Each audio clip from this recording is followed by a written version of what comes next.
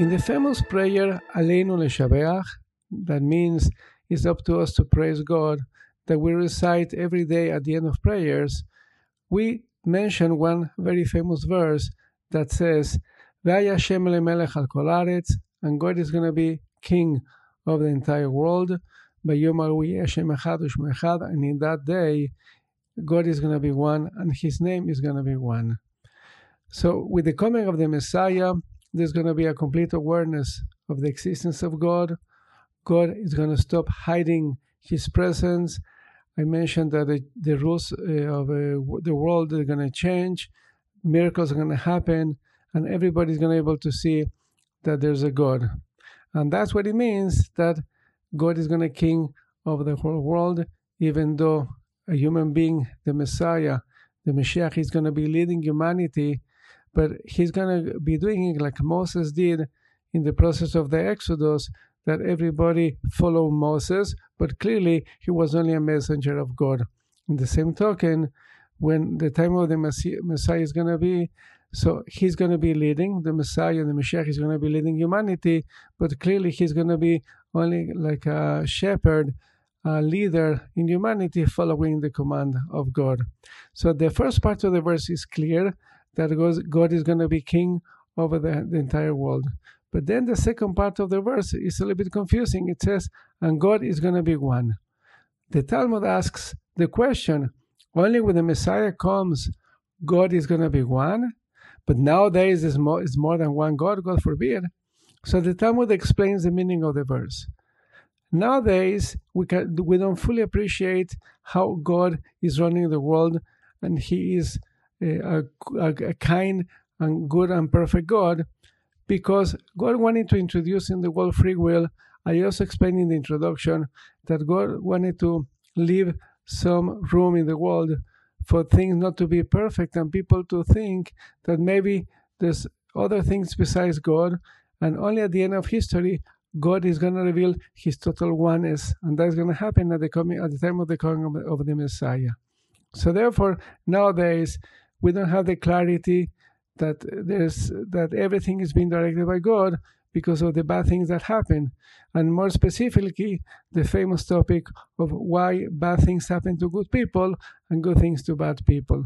So only at the time of the Messiah, God is going to put an end to that way of running the world and hiding Himself. So nowadays, we cannot fully appreciate God's oneness and God's goodness, because there are seemingly bad things that happen to people. There's two different blessings that we recite depending on happenings.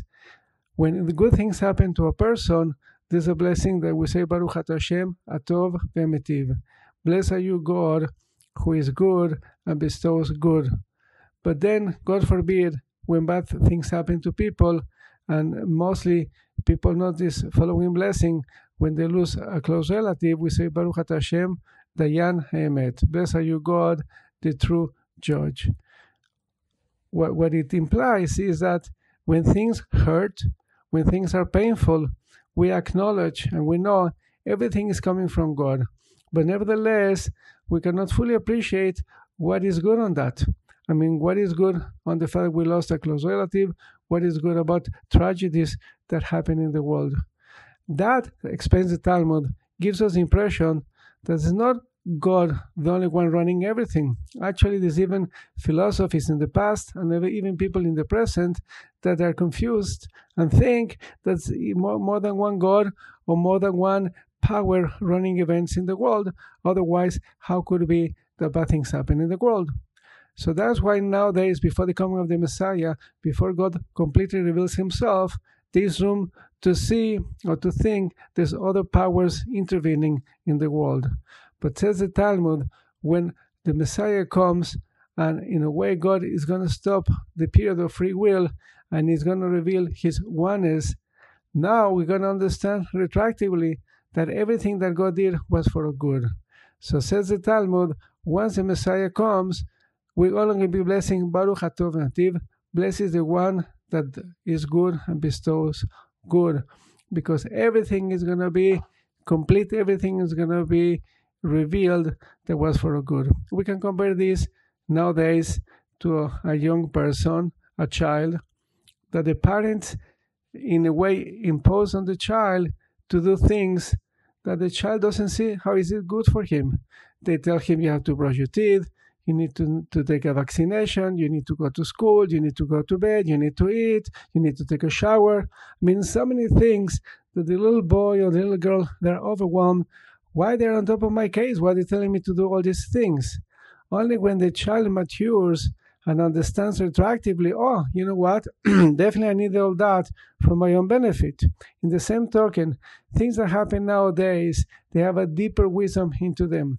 According to Kabbalah, and I explained this in the introduction, Rabbi Luzzatto says that nowadays there's only a very, very small and superficial aspect to understand why things happen to us. He compares that to water, to a drop of water, to compare to the ocean.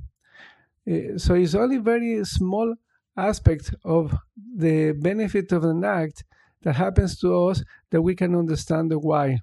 But when the Messiah comes, God is going to slowly but surely, and even more in the world to come, show us the reasons behind everything happened to us individually and to humanity as a whole. And like this example of the child that matures and can understand, oh, now I understand why my father or my mother pushed me to brush my teeth and to this and that.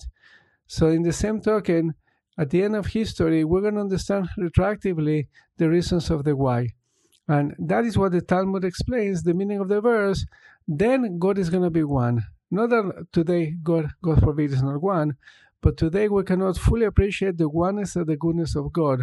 Only when the Messiah comes, everything is going to be clear. And on that, there's a famous psalm. We say it before the prayers of eating, the Birkat Hamazon, Shir Hamalot. We say, when God is going to return the captivity of Zion, of Zion, to the land of Israel, and the Mashiach is going to come, then we're going to be like dreamers. Ayinu kecholmim. The interesting aspect of the wording of that psalm, he doesn't say we will be niyeh cholmim. In Hebrew, that's the proper way of saying in the future tense, we're going to be dreaming. Ayinu means literally we were like a dreamers. And the implication is nowadays it's a little bit of a dream, even though for us it's reality and we do really have free will and we make the choices, what do we want to do with our lives.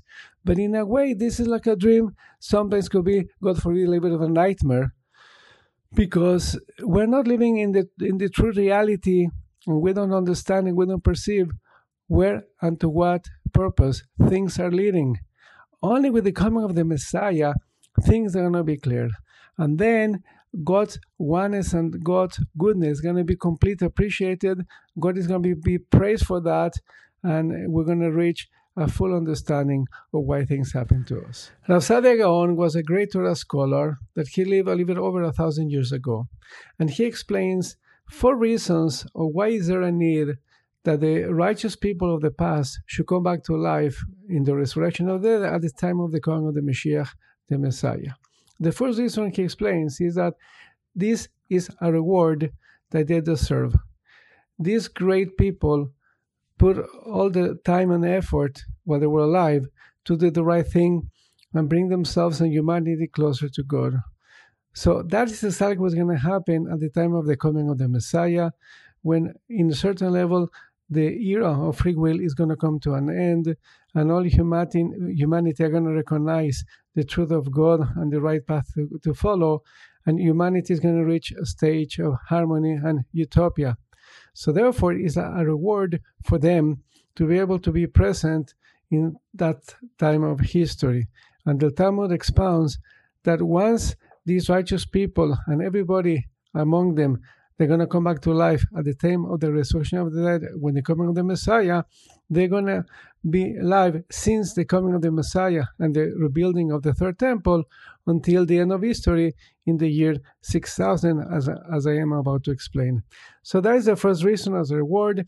Then a second reason, because besides the Messiah that is going to give direction to humanity in what is the right path, but also these great leaders of humanity biblical figures are going to also be able to offer direction to the rest of humanity.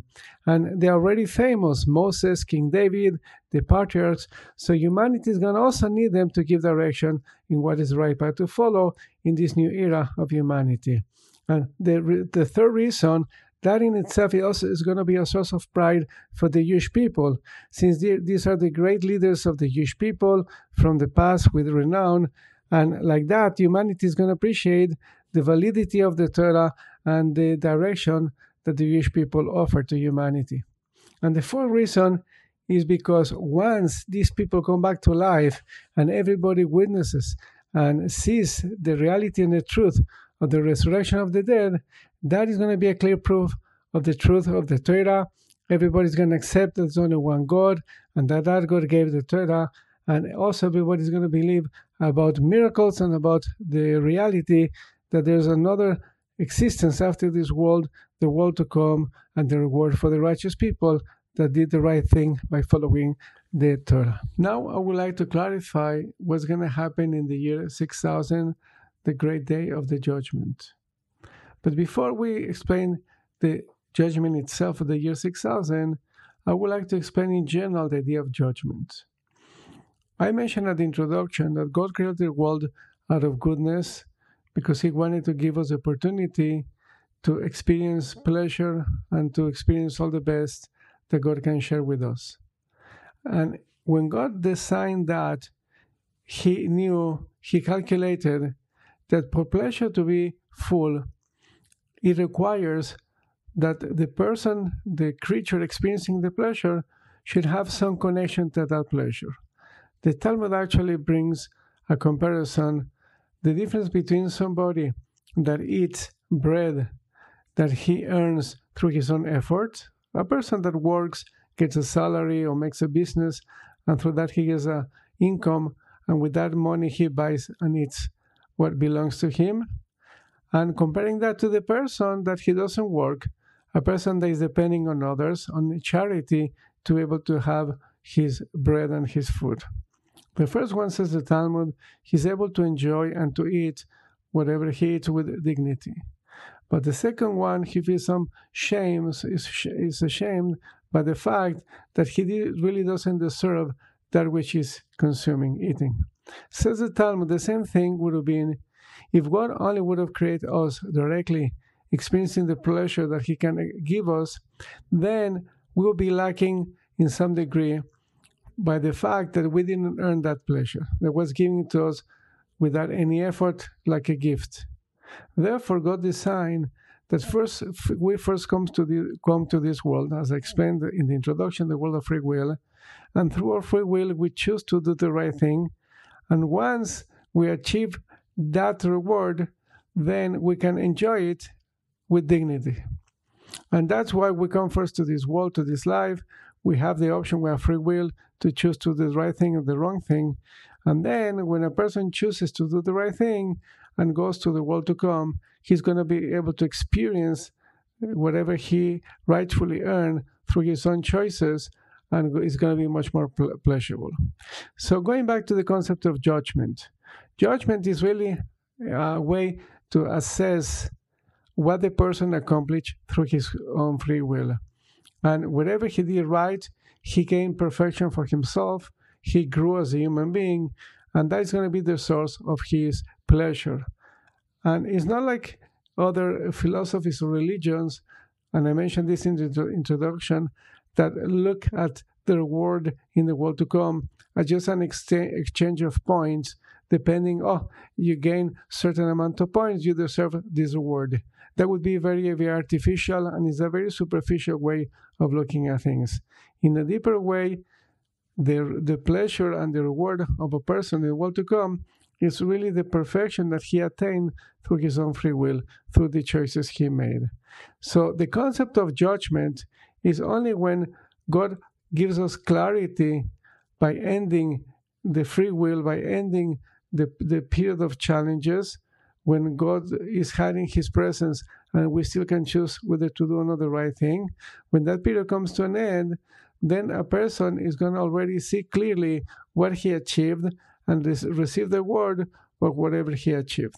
And the people that made mistakes, in a way, God gives them the opportunity, if still possible, to fix those mistakes by different processes after life that God is going to bring to the people to fix whatever needs to be fixed. And then, if they deserve it, to also be able to enjoy some level in the world to come. So every year in Rosh Hashanah, in that prayer, Netane Tokef, we express that those 10 days between Rosh Hashanah and Yom Kippurim are days of judgment, and that brings us the awareness to realize that that is a time to go to the right direction, with the GPS that says recalculating, and is giving us the opportunity to go back to the right path. So every Rosh Hashanah, there are days of judgment to bring the awareness that maybe we need to rectify our direction in life and go back to the right path. So that happens every year. Also, when a person leaves this world, when a person dies, there's another stage of judgment, also to see what does he need to fix his soul, or if he needs to get a second opportunity, a second chance. I explained previously in the previous podcast the concept of reincarnation, that sometimes, or many times actually, if people have to come back to life. It's like a person in school that wasn't able to do all the credits, all the whatever he was learning in that year, and needs to repeat either a subject, a topic, or the entire year. Is another chance, an opportunity, so finally he can finish his studies. So in the same token, if a person did something wrong or didn't accomplish something that he needed to accomplish, God gives the person an opportunity to come back in a second, a third, or fourth chance of life to do what he has to do. So all that is being decided in the judgment after a person dies. But then the final judgment is in the year 6000, when all the free will of humanity comes to an end, and therefore God can make a recount for every single deed that happened through a person. Now, whatever a person does has an impact not only on himself, but a person impacts the entire humanity, because we set examples. So great people, good people, set an example of doing the right thing. Also, they taught other people what to do. And even if you help somebody else, that also in a way is going to make an impact in that person that you help and his descendants and people around him. So if you, as an example, if you save somebody's lives, either entirely physically or even just by giving him some source of sustenance, parnasa, and through that he was able to build a family and have more descendants. So in a way, you have the merit of all that, all those people. But God forbid somebody like Hitler, he has the punishment, he had the negative consequence, not only on the people that he directly killed, but also all the negative impact in the rest of society and even in the people that follow his negative example. So therefore, only by the very end of history, after everybody lived, God is going to bring an account of all the impact for the good people, all the impact of the positive things that they did, and all the impact of the people, all the negative things that they did. And based on that, every single act is going to be either rewarded or punished. And that is going to take place exactly in the year 6000, at the very, very end, and after all the stages that I mentioned previously. By then, everybody's going to come back to life in the year 6000, and therefore the righteous are going to be classified according to their merits, and they're going to be determined to which level are they going to attain in the world to come, because depending on the merits of a person, there are going to be different levels in the world to come. The more of a perfection that a person attains through his free will and through the impact of his acts, the better and the higher level in the world to come and closeness to God they're going to attain in the world to come. And the lower is going to be less of a reward. And the evil people, they don't deserve to go to the world to come. At that time, in the year 6000, they're going to be punished for everything they did. And it's not enough what they are now being punished in the spiritual world, like let's say people like Hitler or people, very evil doers, it's not enough what they're being punished right now in the spiritual world, but then the final punishment is going to happen at the year 6000. And because obviously they don't deserve to go to the world to come, in that stage and that moment, they're going to be destroyed to the eyes of everybody. Everybody's going to be able to see how these people were punished for the evil they did, and they won't be able to deserve to live in the world to come. So we had completed to explain the first 6,000 years of history. And please God, in the next podcast, I would like to explain what's going to start happening at the years 6,000 and onwards, and the different aspects and elements of the world to come.